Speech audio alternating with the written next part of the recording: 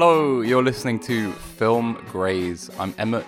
I'm Sam. We're from the rock and roll band Phil Graves, etc. Soon to return to the stage. No longer a joke.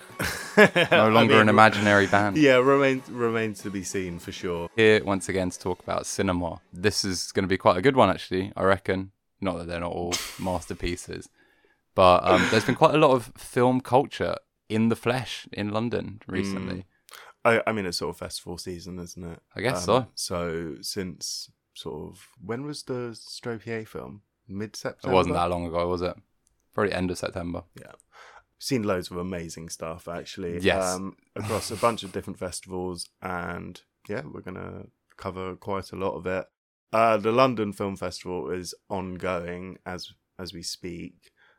You have a ticket for something coming up, I think. I'm seeing fucking Memoria. I can't wait. I'm a bit trepidatious because this guy, Pitchpong Weerasethakul, is my favourite filmmaker in the world.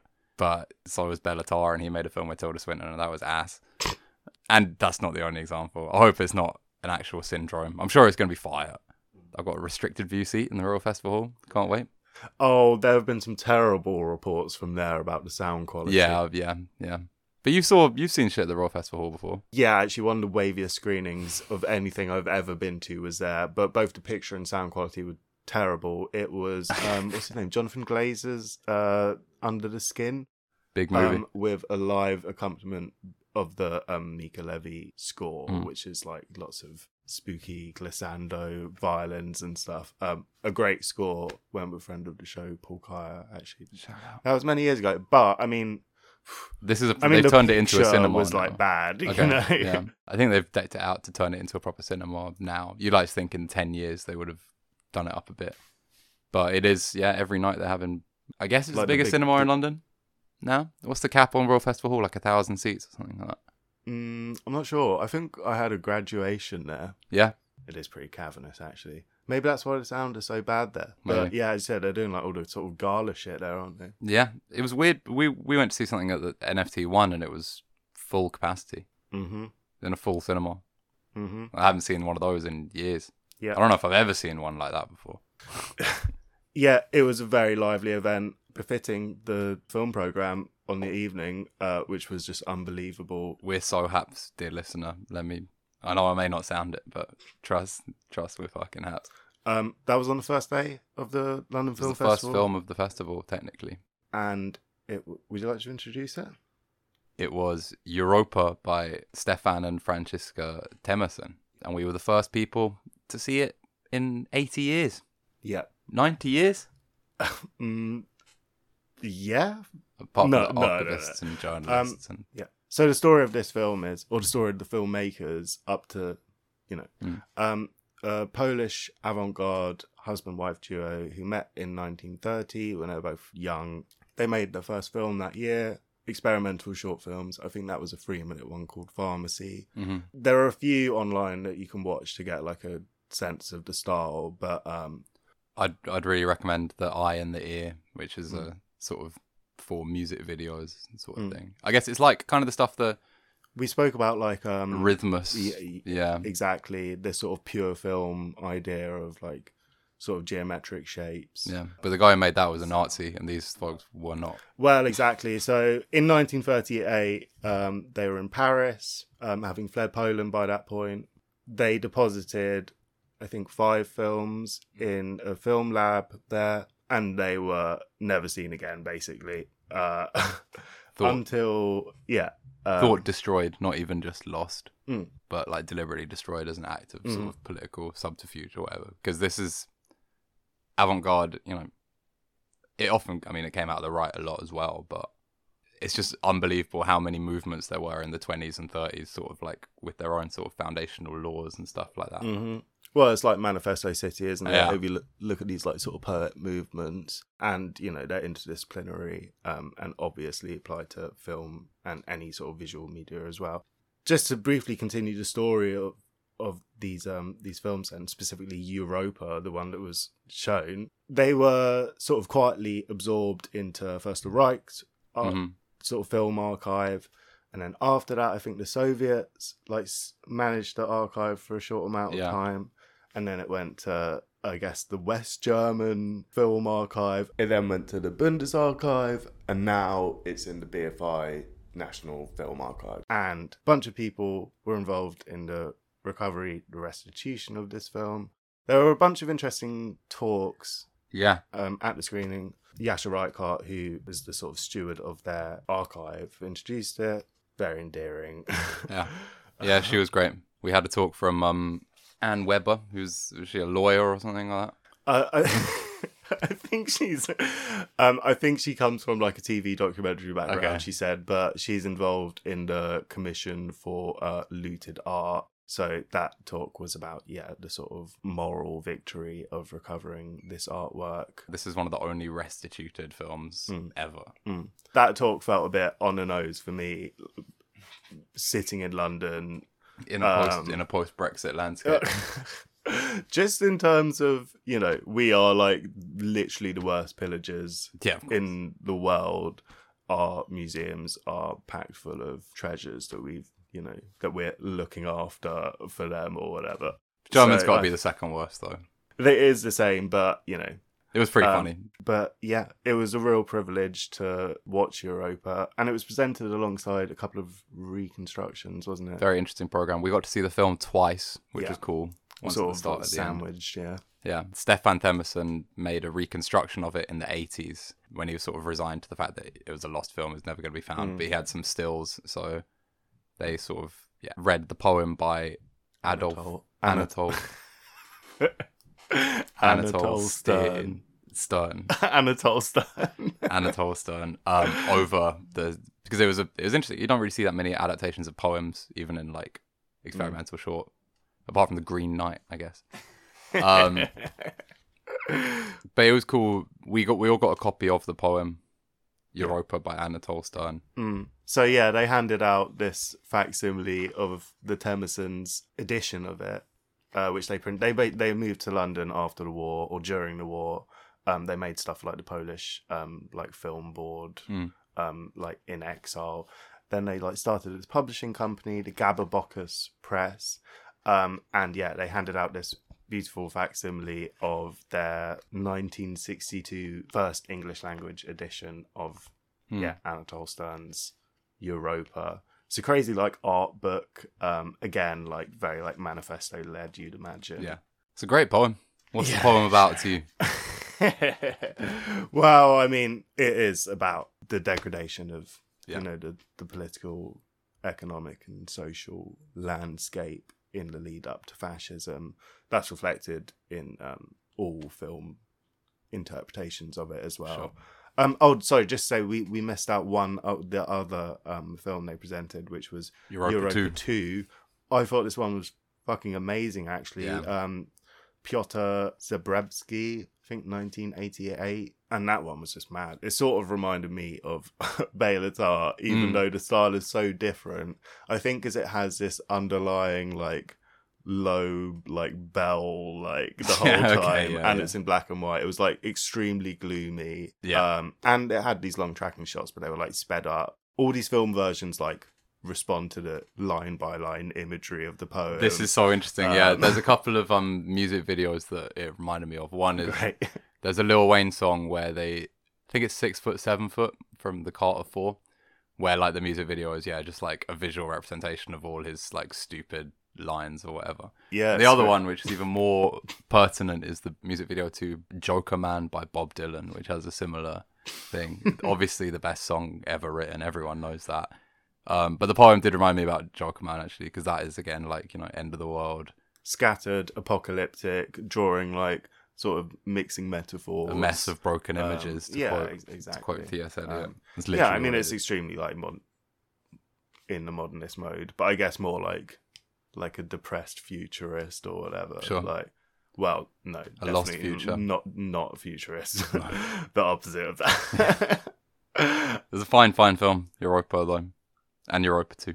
Yeah, it's just hot. There was so much in it. Yeah. Oh, it was accompanied by a great score that this Dutch musicologist had done. Lodewijk Muns. Yeah, he also did a sort of pre-recorded lecture about it. That was fantastic, I thought. Again, fascinating. There's one bit in the film where I can't remember what it's tied to image-wise. That's terrible of me. What have we got? Yeah. He samples Duda, the leader of... Is that his name? Yeah. A speech, like a really virulently anti-LGBT speech, a homophobic speech that was quite famous that he made a couple of years ago, and he chopped that up and turned it into like an instrument or whatever, which he said for Polish viewers would be very recognizable easily. I didn't notice it until watching it the second time, but mad thing to do. Yeah, I think Europa was, you know, it's such a glib, stupid fucking thing to say, but like it was a really good film to watch now, where I feel this is also the world we live in or whatever. Like people have learned nothing from the preconditions that led to fascism in the 20th century, and I see examples of it every day. So it was a bit trippy to think, you know, the film hasn't come to us, we've like gone back in time to the film, you know. Yeah. With our imagination. A very harrowing sort of premonition and historical document at the same time. It's just fucked up. But we did meet Mike Lee at this presentation. You helped into his fucking seat, bro. Crazy. I clocked like at the beginning that I was like in an aisle seat, and then he was on the other aisle seat, like opposite me. So I was sort of slightly distracted during the screening and the whole event by, you know, his aura or whatever. I bet he was into it though. He seemed to enjoy it. He came out of like cooperative filmmaking and stuff like that. I'm sure he would have known about what the Temesons were up to, and the East London Film Co-op or whatever it's called. Oh, the London Filmmakers Co-op. The London Filmmakers Co-op or whatever. Yeah, so that's associated with like Peter Wallen wrote this great article called The Two Avant-Gardes. And the sort of stuff that the London Filmmakers Co-op made is now defunct, and I think Lux is its successor. But Wallen says that, like, on the one hand, you've got the avant-garde that's like, you know, sort of structural materialist, like you're watching like fruit decompose in real time or some shit. Or you have stuff that like interacts maybe in a more interesting way with like other modes of expression, right? It's a bit more dialectical. Like there can be like sort of, you know, opportunity for meaning making beyond like, because you're always you're quite hit and miss with this stuff. I remember watching At Land with You for Film Club by Maya Deren, a very foundational, important American avant-garde experimental short, and you thought it was ass, right? But that is abstraction. It's not. There's bits in Europa that are people still haven't caught up with or whatever. Again, a super glib thing to say. There was proper total cinema, like abstract shapes and light and stuff like that. That was only a very small part of the film, but I can understand so many why techniques, it's worth saying at this point in this one. Maybe that's like something compared to the Maya Deren one, which was like, for me, this did not feel like student filmmaking. It felt like, while there's like a sort of freeness and like experimentation in it, like it felt like they were doing like so much interesting stuff on a technical and a political level. They made it all in their bedroom as well. Exactly. Using miniatures and models and stuff. But the thing they could do with one apple, they could tell you more about human history with one fucking apple. They can. They do. Just for At Land, then it's just like the idea of someone just like running around, like, you know, cupping their ear and like waving their arms. I don't know. We're going to talk about some of these Japanese Buto films in a little bit, and like, nah. This was like, maybe it's because it stems from poetry, but like an extremely rich experience. Yeah, totally. I assume they're going to do like a very deluxe repackaging of it. The 25 quid Blu-ray for an 11-minute film. Yeah, exactly. Take my fucking money. But I hope people get to see it. There are a few of their excellent ones available online, such as The Adventures of a Good Citizen, which is about a guy that realizes he can walk backwards, and then everyone's like, you simply cannot do that, and they're like, you know, chasing after him with placards and stuff. And yeah, he said that Eye in the Ear is sort of like Fantasia or something. Yeah. But with cooler music. Yeah. I think it's Simonovsky. Yeah. A composer I wasn't familiar with, but I like the music. Yeah. I hope more people get to see this, because please watch it, folks. There were so many just unbelievable images, man. I also feel lucky to become acquainted with the poem as well, because wouldn't have been on my radar. Favourite poem you've heard this year, you reckon? So while you were sitting next to the greatest British filmmaker of all time, the dude I was sitting next to, it was fucking hilarious, man. He clearly had no idea what he was in for. He, like, after they screened Europa for the first time, like 11 minutes after the screening started, he was like putting on his coat, like, and then he looked like, I guess you haven't been on a plane in a while. No, but you know when you're like on a plane and you really need that fucking cigarette. That was him for the whole film. Just agitation personified. He'd watched a 10-minute film and he was like tapping on his phone and like just like shifting around, like running his fingers through his hair. I was like, chill out, man, like please. But it was funny because he just got a ticket to the London Film Festival and like, yeah, this will be cool. It's an extremely real film. Full of crazy images, like it's impossible to recount them. You tried to write a shot list as you I fucked it, and yeah, I mean it's impossible. I guess reading the poem could be a sort of approximation of that, but obviously it's so inventive in its treatment of the words. One thing I thought was quite striking about it was the nudity in it, which. Let me tell you, listener, this is our sexiest episode yet, and everything we're talking about today has an element of a carnal element. It's so true. The image of the grass growing from beneath the pavement or whatever that kind of bookends the film, it's like at the start and the end, is something that anticipates obviously that slogan that you hear or you saw written around, well, I didn't, but of like beneath the pavement, the beach or whatever, like famous 68 French leftist slogan or whatever. That image is, you know, probably the most like technically demanding thing to do because it's just like time-lapse photography. Yeah, exactly. But it's so powerful in this film, I thought. An image reprised in another new film that I saw at the London Film Festival. Really? The only other one I'm probably going to see, which was Radu Jude's Bad Luck Banging or Loony Porn. I love his films.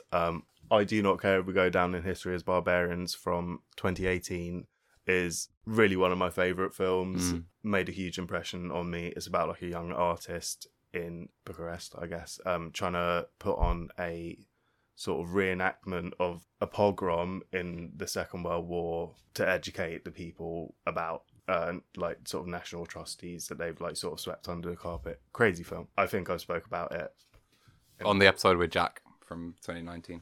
Yeah. Afarim is a great movie. Yeah, that's like sort of 19th century, very medieval film. Yeah. About like indentured servants. Yeah, sort of gypsy slavery. An amazing film. All his films are sort of very astute and like have a very critical eye on, as I said, sort of national history, mores. This film, Bad Luck Banging, it's about a teacher whose sex tape is leaked by her husband, I think. Everyone finds out, and then she has to have like sort of reckoning with the parents who are all like fully up in arms about it. They represent the sort of scope of reactionary contemporary Romanian society. It's one of the funniest films I've seen in a long time. It starts with an extremely explicit sex tape. The sex tape at hand. Proper like Pornhub style, I guess, like very real sex. Yeah, I think so. What has the London Film Festival come to? How can they be showing this smut to the Queen's patron? The Royal Festival Hall. Yeah. No, it was at Kurt's on Soho, you know, so in the basement. Yeah, and then it's in 3 parts. All formally different. The second part, I think, is the most interesting, where it's a dictionary of like signs and wonders or something like that. And it just goes through all these like sort of definitions. Hilarious and also like very critical, juxtaposing like the maddest shit imaginable, basically. Cool. I'm not sure whether you'd like. I'm not sure whether you could hack it, to be honest. Me? Well, yeah, I think I do hate. I think you'd be. I like, hate pornography, man. Yeah, but it's a hilarious film. Yeah, I want to watch it. I really, really, really want to see it. Is it a COVID movie? Yeah, exactly. So he was actually at the screening and like did a little Q&A afterwards, and someone was talking about the dialogue in it, and he was like, I think their question was about improvisation, and he was like, no, like, they can't write the dialogue better than I can. Like, I wrote the dialogue like that. And then he was like saying how with the masks, it's easy to do like ADR and stuff. Everyone's wearing masks like the whole time. Oh, people wearing masks in the film and stuff? The whole time. Wow. During the like sort of show trial in at the porn end. No, not in the porn. The only time people aren't wearing masks is when they're sucking dicks in this film. I mean, there's a lot of like sort of walking around the street, so you get like a good sense of like the tapestry of pandemic life. Yeah, okay. With like, wow, I can't wait to see that on screen. It's that bit is wild. It's just like the first third of the film is literally just following her walking around the streets, and then like the camera will like get distracted and like settle on an advert or something. Yeah, okay. Very out one mode. Exactly so. The second part, as I said, is this like sort of Diderot mode. Yeah. Okay. And then the third part is like the show trial, which is just hilarious. Okay. It's also Goosebumps style, choose your own ending. Really? Yeah. So honestly, it's a hilarious film. Hopefully it goes on movie or something. I think it's like getting. that. I think it did get bought. Yeah. I don't know how they're going to distribute it, but I clocked that the US version is like 20 minutes shorter.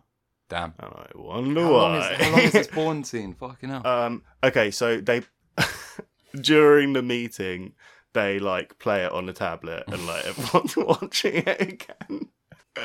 Honestly, it's two jokes. Radley Jude fucking killed it. He sounds like Goddard or something like that. Yeah. I also watched Scarred Hearts recently, Yeah, one from a few years ago, set in a sort of sanatorium, main character loosely based on a Romanian sort of poet and novelist, and that film was amazing. Again, a very unique sort of aesthetic approach, very long takes, very static, and again, just really jokes. Yeah, and really like critical. Honestly, like all the ingredients for me. Bad Luck Banging, smashed it. Beautiful. Smashed it. Smash.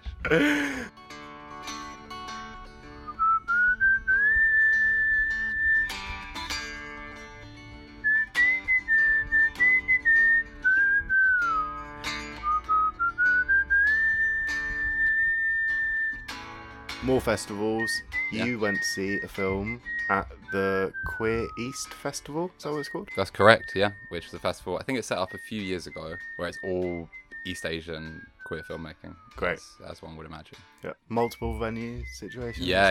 I think it's still on as well. I think it's a long festival. Cool. But I may not be a member of the queer community, but I could not miss this. This is the film I've probably wanted to see the most throughout the whole pandemic. It showed at the London Film Festival last year, but I didn't make it because I'm a mug. No, because Goodbye Dragon Inn wasn't cool then. No, it definitely was. I saw Tsai Ming-Lang's new film, Days.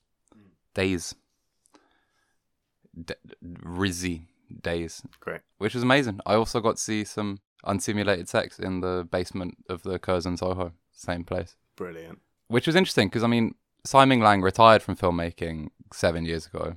I was going to say, it's... Stray Dogs was like very much announced as his last film. That was like the most life-changing experience. I'm sure I talked about it on the podcast before, seeing that in the film house in Edinburgh. I'd never seen anything like it, and it definitely like pilled me about slow cinema. But he's done some gallery stuff since then. He did this film called Your Face, although intriguingly, Stray Dogs was shown in... He's a Taiwanese filmmaker. He's a pioneer of slow cinema. He's made so many classics. Goodbye Dragon Inn, Stray Dogs, Rebels and the Neon God, The Wayward Cloud. So much. All in collaboration with Li Kangsheng, who is his sort of muse or whatever, who was just a labourer that he met and he decided that he wanted to make films about him. So he's in every single one of his films, often playing himself. But yeah, so Stray Dogs was shown in galleries in Taiwan, and Your Face, which is literally the most gallery film you've ever seen was shown in cinemas. Let me guess, like 4 hours on the face or whatever. Yeah, literally. Yeah, there's just 13 faces, like, Okay, cool. for about 10 minutes, including what's he called? Jean-Pierre Léaud. Cool. Yeah. Weird. Yeah. But then, yeah, so for his return to filmmaking, I find it pretty interesting that he's a queer man, and like there's been a queer element to a lot of his movies, including Goodbye Dragon Inn, which you saw just the other day for the first time. Sure did. Which is all about cruising in a cinema that's about to be closed down and the sort of seizing of public space under capitalism or under Chinese communism or whatever. But this was such a beautiful film and a queer film, you know. I rate that this is like his queerest film in a long time or whatever for coming back to cinema, and like that being like the programming focus and the programming context. I think it's almost better that I saw it in this film festival as opposed to in the London Film Festival. There was a Q&A afterwards as well where he was on Zoom, like 60 feet high. It was great. He all waved at us and everything. He was very funny. He said he loved The Father because I guess he was talking about Li Kangsheng's like aging over the course of his films, which is like almost 30 years, and he was saying like he thought The Father was a horror film, which I think he must have been listening to Film Graze to come out with that analysis. I'm going to be talking about it on another podcast, so I need to get my game up before then. I'm going to be talking on the Longtime Companion podcast with Daniel Theophanous about Days for about an hour this week. So yeah, check that out, listeners. And I'm definitely going to be talking about it in my end of the year recap. Yeah, of course. I think this is probably his best film. You said, I mean, do you think it's going to get a... Well, I think when are people going to see it? Much like Looney Porn, it's got real sex in it, so it yeah, probably can't be released with the BBFC or whatever. But that's a shame. It was I'm a bit of a prude, right? I don't like to watch this sort of stuff. But it's all about a man with a bad back, and you see him. It's set in Bangkok, right? And you see him go to these like crazy experimental acupuncture therapy things where they're like lighting coals like on syringes or whatever, and you're just watching that for 15 minutes, pretty brief for a shot for a Tsai Ming-Lang film. Sorry, this just reminded me of Joe recently telling us about his dog's acupuncture. Yeah. Well, yeah, I mean, the acupuncture didn't help. He still had the longing. This, like Goodbye Dragon Inn, doesn't have much dialogue at all, but it does have a sort of wordless encounter where like half the film you're following Li Kangsheng around, and the other half you're following a sex worker who's from Laos. Anong. Yeah. Ongsi. That's correct, yeah. Anong. And you see him, you watch him like cook his dinner for half an hour or whatever, and they're just it's very like bifurcated. They're both alone. And Jeanne they have Dielman. Same? Jeanne Dielman, yeah, absolutely. And Cleo from 5 to 7 were like really evident thoughts to me. But then they have this encounter in like an unbroken like 20-minute shot where he's giving him a massage, and then he like wanks him off, and then he gives him a music box that plays the song from Limelight by Charlie Chaplin. Great. Which is, dear listener, let me tell you, I was a different person. Like, it was so overwhelmingly beautiful and understated, and as Marxist as any of his films can be. And I'm so happy that I saw this shit. I'm happy you saw it in cinema. Goodbye Dragon Inn is the only one I've seen, and as you said, I watched it for the first time like 2 days ago or whatever. You've seen a ghost story, so you've seen a fake Tsai Ming-Lang I've seen you click through a ghost story for me. It's the worst film ever made. Yeah, I mean, I really enjoy Goodbye Dragon Inn, and I wasn't really sure what to expect from Goodbye Dragon Inn. Yeah. As you said, like, become a very sort of mythological and coveted and like, I think that's because cinemas had to close and shit. I think that's got to be the reason why. Yeah, you reckon it was it? You can't get all these Twitter accounts to just watch actual art film like that so easily. It was definitely more arty than I imagined. Sure. How would you compare it to Roy Andersson? That definitely came to mind for sure. Yeah. Mainly because of these very static compositions and the sort of awkwardness. Yeah. And slight sort of melancholy vibe. I mean, this Goodbye Dragon Inn is obviously very melancholic. I've got the Stray Dogs. Is it? It's got Journey to the West on it. New Wave films. New Wave films, yeah, exactly. So I'm looking forward to watching it. But yeah, Call me when you do, man. I want to watch that shit with you. we'll definitely cover his work more extensively in the future. Sorry. Patreon. He's continuing to push it to the point where if you watch some of his 90s films, you'd be like, oh, fucking hell, this is quite fast paced or whatever. What's the Neon Mon? Is that Rebels of the Neon God? That was his first film. That is fucking sick. Yeah. Like kind of youth revolt film. Cool. But what I was going to say is that with Stray Dogs, that's about like a broken family or whatever. I always said it was like Shoplifters. That film is for babies or whatever, and this is like the grown up version of that. But it's like, yeah, him looking after 2 kids, and he really wants to have a wife or whatever, and they have like such a broken connection or whatever. But in like a sort of nuclear family, like very cis het context, and then Days was like so rich for exploring that world. Sounds amazing, man. So save some of it for the one you're guesting on. Yeah, it's gonna be great. I'm looking forward to talking about it. It's so amazing. 3 out of 5. Like.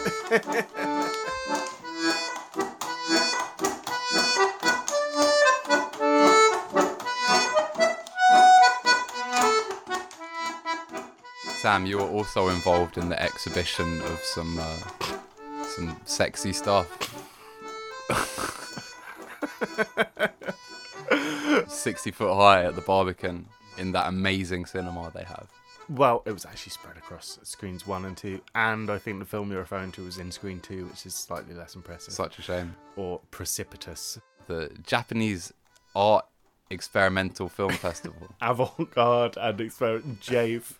Yeah, I remember JAFE, yeah. Japanese Avant-garde and Experimental Film Festival. Yeah, I volunteered at this one, actually, which was cool, and I got to watch a bunch of these films. Lovers Are Wet, I think is the one you're referring to, directed by Tatsumi Kumashiro. Right. I can't say I'm familiar with their body of work. I think it is largely in the same vein. They're working within this sort of Roman porno genre, which is these sort of like normal, slightly political or otherwise films that just like have sex in them. However, they are like heavily censored, like in frame. Yeah. With like sort of boxes and squiggly lines. Oh, and thank stuff God, like man. that. So yeah, I mean, it has. That film was a bit ropey. It's about a cinema projectionist who I think was like sort of I think it's like wanted by the Yakuza or some shit. Oh yeah. And story of my life, bro. Obviously, also sort of like Joker energy there. Yeah, I get it. Yeah. Yeah, this film prompted quite a few walkouts, actually. No way. And afterwards, on their website, they were like, "Oh, we're sorry that we didn't like appropriately provide like trigger warnings for our presentation of Lovers Are Wet, advertised as an existential shagathon." But includes like free rape scenes. What, dude? Every fucking Japanese film I watch. No, that's an awful thing to say. Every classic sick Japanese film I watch, 9 times out of 10 it has some fucking sexual violence in it and some like serious problem with misogyny. I mean, if we look at like, you know, historical gender relations in the West as like a problematic or whatever, this is so amplified in, well, we're talking here about Japanese cinema. Yeah. It is definitely a salient feature. The rest of the program, however, well, was super interesting. Yeah. You got to see Shuji Terayama's The Boxer, a sort of Rocky-esque. Well, it literally was, wasn't it? Yeah. It came out like the year after Rocky. Yeah. Rocky's like enormous success. I can't remember whether we spoke about Throw Away Your Books, Rally on the Streets on the pod, but that was the only other film of his that I've seen. That is formally way more avant-garde and experimental. Yeah. Including like lots of tinting and like smash cuts, lots of like Brechtian devices. There was one shot in that film that was amazing where like the dude was chasing the camera away as it was like running through the streets or whatever. That was one that shout out Cam Young, friend of the pod, put it on for Film Club. But regrettably, the only thing I can remember about is that film really is the horrendous rape sequence. It sticks in the mind for sure. He made Emperor Tomato Ketchup as well. I've seen that. Cool film, sort of battle royale style premise. It has horrendous.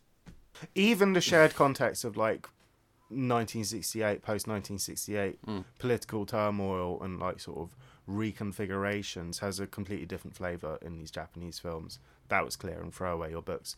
Boxer, not an inherently political film, really. But, I mean, I thought it was jokes, not avant-garde or experimental, just has an avant-garde / experimental director, i.e. Shuji Terayama.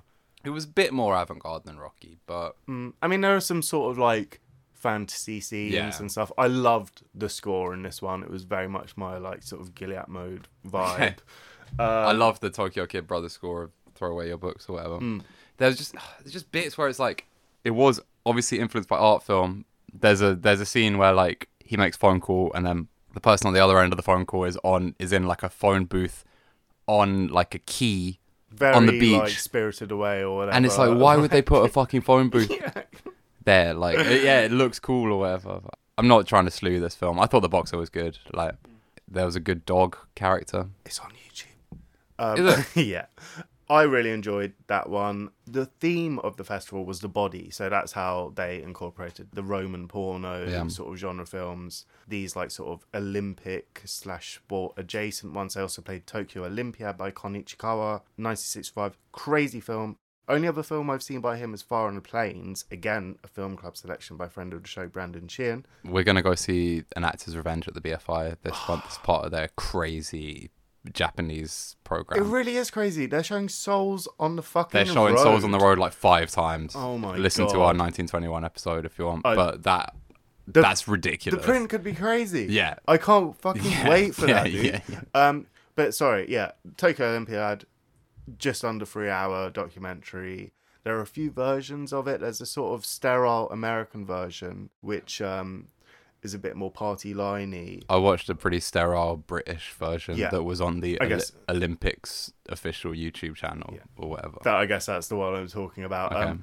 And again, an interesting work of art. It's so interesting because that film starts out, at least the version I watched, starts out with the destruction of like some tower blocks in Tokyo.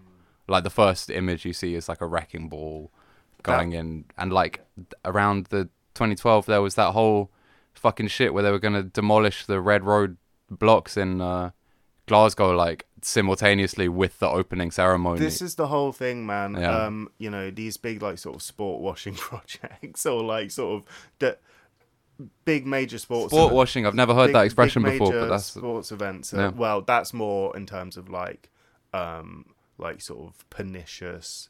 Like dynasties and oligarchs, like buying companies, bread and circuses, and or whatever. you know, stuff like having the fucking Europa League final in Azerbaijan in Baku, when Arsenal at the time had a Armenian player, Henrik Mkhitaryan, who couldn't go because he thought Azerbaijani might kill him. Yeah, I mean.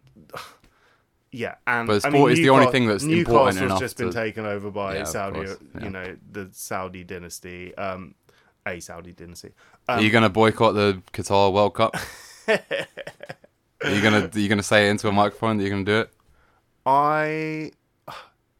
It would be hypocritical to say I would, and that is the universal condition of this thing. Like, you know, it's inexorable. That's why they do it with sport. It's unfortunate and inexorable. Exactly, because there's just so much like capitalist demand for it, consumer demand for it. Like it's too necessary. Yeah, sport killed the coronavirus. Yeah, but this is this is an essential aspect of like any film that looks like the Olympics or like the World Cup. When we spoke about Kleber Mendonça Filho's films, he made a film about the World Cup in Brazil called something about Recife, where he's from. That was about, you know, juxtaposing like the sort of glory of having a major sporting event and the sort of stark realities of, like, you know, evicting people that live in these spaces and, like, you know, disrupting their lives. And, you know, and they'll be like they are over here, and there's a whole cult of people who just talk about the 2012 Olympics in the UK as like the greatest thing ever, and like the last moment it was good before Brexit, like when Kenneth Branagh was reading his speech. When during my history BA, I did like a course about ritual, and like the opening ceremony of the 2012 Olympics was like a fucking case study for that, because like it was so precise in its deployment of these like sort of symbols and codes and like sort of meaning-making exercises about what it means to be related to the nation, to be related to these institutions, to be like invested in all these sort of networks of. Sorry, it's such a tangent, but anyway, I feel like that's what Tokyo Olympiad does somewhat. What is really interesting is that Kurosawa was supposed to make he was contracted to make the Tokyo Olympiad film, right? But he demanded to be able to direct the opening and closing ceremony, so they fucked him off. Danny Boyle style. And they got Danny Boyle style. And so they got Kon Ichikawa, who was famous for picking up projects that he wasn't supposed to direct or whatever. So they got him to direct it, and it did have a flavour of what I've seen of his work. I found it fucking boring though. I don't want to watch fucking Olympics. I didn't even watch the Olympics. I didn't watch a second of the Olympics. The last Tokyo Olympiad last year. This year. Last year, whatever. Yeah, I didn't watch a second of it, bro. Yeah, but I mean, look, Riefenstahl will always be the GOAT, all right? You can't come for the Queen like that. I'm joking. I fucking hate her. I really enjoyed the program overall, though. There, as I alluded to earlier, there were some of these Buto films, which are like very choreographed. It's a form of dance / choreography, very expressive. Blue Man Group. Definitely. I think it's a bit intolerable, to be honest. But I mean, as a way of responding to like world historical events, these films like engage with the memory of the atomic bombings and the Japanese imperialism. And I don't want to come off as anti-Japan on this podcast. I feel like this is a bit of a flavour that I'm giving right now. I'm not. If you're anti-fasc. Well, yeah, I'm anti-empires, And, like, it's hard to reconcile. It is unreconciled. Hey, we're going to talk about Stropié in a minute. We're about to. Yeah. I can't let this go. The best thing that ever happened in a cinema happened in the screening of The Boxer, where they had a new... Oh my god. Oh, sorry. Yeah, every screening was accompanied with like a new short film. Lockdown films, So this one had a contemporary short. Yeah. Which you're looking at... What are you looking at? Some fucking people in costumes, like, sitting around a table. We didn't get that far into the film, basically, because it was really slow, right? It was, like, frame to frame, like, as if you could see the fucking image change or whatever. Yeah, but if you're at an avant-garde and experimental film festival, this is it, how do you know? Because it's like, there's bits in Twin Peaks The Return that are like this, right? Where everything is just slowed down to, like, 1 frame per second, and, like, people are, like, talking. And I was like, oh, damn, this is pretty crazy. And then the dude came out, like, it was supposed to be like a 10-minute film. He came out like 6 minutes into the film, and he was like, oh, guys, I'm really sorry. There's a massive problem with the DCP, and it's projecting the film at like 1/20th of the speed that it's supposed to be seen at. And I was like, huh? No way. Me and Joe, vegan, friend for life, friend of the show, we shouldn't have cracked up, but like I couldn't. No, come on, man. It was hilarious. Because I thought this is what avant-garde cinema is all about, like upending your expectations. They could have just styled it out. They could have styled it out 100%, but then we would have been there for 4 hours. But that, it says it all. If, anyone there who is not down with experimental shorts, like that they never need to see one again now, because they can just tell that story for the rest of their life. It was fucking hilarious. It was hilarious. So you've been very patient, dear listener, for listening to us talk about all these films that you're never going to see, and you'll never be able to see anyway. So now we've got a nice little popcorn classic at the end. We're going back to a real film grade fave. Don't we? Because we saw From the Clouds to the Resistance by Stropié at what event was this? I can't remember. I think it was the Open City Documentary Film Festival. That's exactly what it was, yeah. And I think it was actually programmed as part of a sort of sub-event across the French Institute where we saw this, and the Goethe Institute down the road, about the work of Cesare Pavese, right, I think, or film treatments of his work. This film is comprised of sort of 2 sections, both from Cesare Pavese texts. The first one is sort of classical figures having dialogues about power relations, providence, work, spirituality. Labor. Yeah, exactly. All the big stuff. The only ones I knew were Tiresias and Oedipus or whatever. Yeah. Other ones is like... Oh, no, Hercules is in it. Okay. We got The Cloud. We got loads of people. These... Obviously, it's like Space Jam. Very formally rigorous. It's like Ready Player One. all your favorites. I guess the one that you see stills of most is the one with Oedipus, where it's like the back of their heads or their backs in a chariot, and they're just like riding along.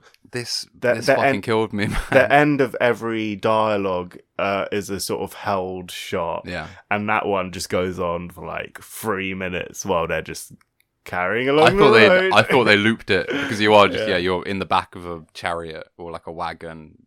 I was getting motion sickness. Yeah. It was real. Sorry, the second part of the film then jumps from the classical period or the sort of mythological period to the sort of recent historical present day, like post-Second World War. I think it would have been a bit earlier though, wouldn't it? Wouldn't it have been set in the 50s or something? Yeah, exactly. Because the idea is this dude is in like a rural community in northern Italy in a town that's like decimated, and everyone who was there for the war, you know, they had some serious stories to tell or whatever. But the Cesare Pavese, he moved to America for the war and he sort of bypassed the whole dialectic, even though he was a communist, but he didn't have to pronounce himself as a communist in the way in America, in the way that he would have had to do in Italy. And it's like him coming back after World War II and meeting up with all these childhood friends. Just hearing about dread shit. Having the priest come out of the church and do this like 10-minute diatribe. What colour red means. This 10-minute diatribe where like basically the fascists have won, I think, is kind of the implication of the film. Like there's horrible like Manchester by the Sea style tragedies being told in this film, but it's mostly about how like everyone who's still kicking around is a loser, and a fascist loser, and complicit. Extent, yeah, absolutely. But they all deeply believe in fascism. There's a great scene where the most populated scene by a long stretch, where the guy we're following around, the sort of returner to the city, the town, is in a bar and is just like on a table on his own. And then like all these people are like sort of rowed up, standing at the bar, and they're all just like looking at him. And like I think they're talking about like the sort of politics of the war, and he's like stands up and is like, oh, you're sort of wrong, and then he leaves, and then they're all just like, you know. It's not reconciled. Yeah, basically, it's there's no. If you like the last 5 minutes of Barbara, this is the whole or half of the film of that, yeah, or whatever. Exactly. And I think that's a great ending. Yeah, Stropié, they're not the most pleasant filmmakers to engage with, but I've never regretted a single second I've spent watching any of their films because they just go so hard. They're so real with it, like. Fucking The Chronicle of Anna Magdalena Bach and History Lessons are both like absolutely interminable to watch or whatever. Or they do something completely different to you where you're watching just 8-minute recital fixed shot of a Bach piece or whatever, and you feel completely different after you watch it. Yeah, it forces you to confront things in a different way. I think that's the point of the aesthetic, at least. But it fucking works. It works on you because I remember you didn't even think this was that sick afterwards, but like. Have you stopped thinking about it? Like... No, of course not. Of course not. What I would say is, dear listener, if you haven't seen a film by Jean-Marie Straub and Danielle Hier, the year before this film, they made a short one called Every Revolution is a Roll of a Dice. It's a adaptation of a, what's his name? Mallarmé? Yeah. Poem. Again, I mean... It's quite like Europa. That's exactly what I was going to say. Like that one has a quite distinct sort of layout on the page, which was obviously very experimental at the time. This film, again, is just they recite the poem in Père Lachaise cemetery. The film starts with like a shot of the wall against which they shot the people they executed during the Paris Commune and stuff like that. Great film. You can watch that on YouTube. Again, it's rigorous, but like... really thought-provoking, essential, They're moving. They're quite easy films to make, though, aren't they? Well, I mean, that one, for example, was just like all their mates. Hard to watch, easy to make. Come on, they had to source like some togas and shit from the Counter the Resistance. No, for sure, it's like very low budget. You'd imagine the film is like by a long distance. The stock, I mean, is by a long distance the most expensive thing involved in the production. But when you've got this landscape, especially the Italy, when you have that, you don't need anything else. No, you don't. I'd pay my £10. £10, Jesus. It wasn't even empty. We weren't even the only people there. I really like the basement screen of the Institut Lumiere. I feel like I only see classic shit there. I've seen Zed. Vagabond, and this all there. And did we see Rojo there, or was that the ICA? No, that was at the ICA. You said that last time. Feels very similar. Apparently the ICA. Apparently they fixed it now. I think of them as both dungeons. That's why. Sure. Yeah. But not. This was not a sex dungeon. Not Soho dungeon. Yeah. The Soho dungeons are airy. We saw Zola there as well, man. It's proper the mood. Yeah, for sure. I'm gonna go there and watch. Trying to think of the least sexy film. What's that? It's the score from Taxi Driver. From the Clouds to the Resistance was fire, man. Yeah, what a privilege to see it in the cinema. It had an introduction which was great. Shout out to the guy that programmed it. I think he's been involved in previous retrospectives of their work as well. And it was a beautiful copy. Really a privilege to watch in cinema, much like Europa. Much like Bad Luck Banging on Uniform. We're back at the movies, folks. Yeah. Whether you like it or not. Hotter than ever. X-rated. I've been playing at a lot of festivals this summer. Oh, dude, you saw fucking Privilege at a festival. Oh, shit. I did as well. And that is mad. By Peter Watkins. What festival? It was at End of the Road. I wasn't even working there or anything. I just Did you say Ben Wheatley was programming? Yes, it was Rook Films were doing the program, and then the next day it was Johnny Greenwood. So Johnny Greenwood from Radiohead put on Sherlock Jr. and The Kid, 100-year-old film, and I went to watch those at 11 a.m. with friend of the show Kieran, which was the highlight of any festival I've been to this summer. Sorry, Privilege by Peter Watkins.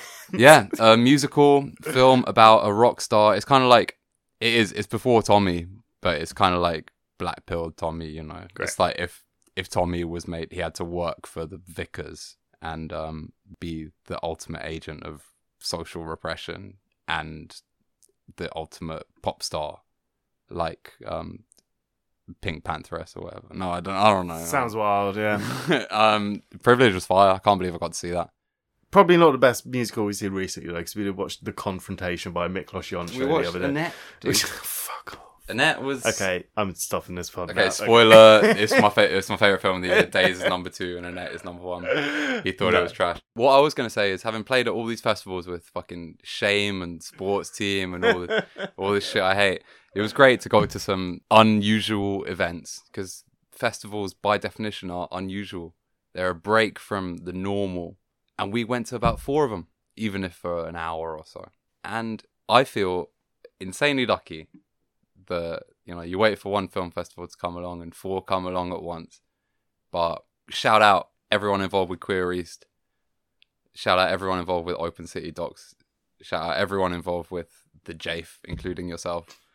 And London Film Festival, it is what it is. Yeah, it's all right.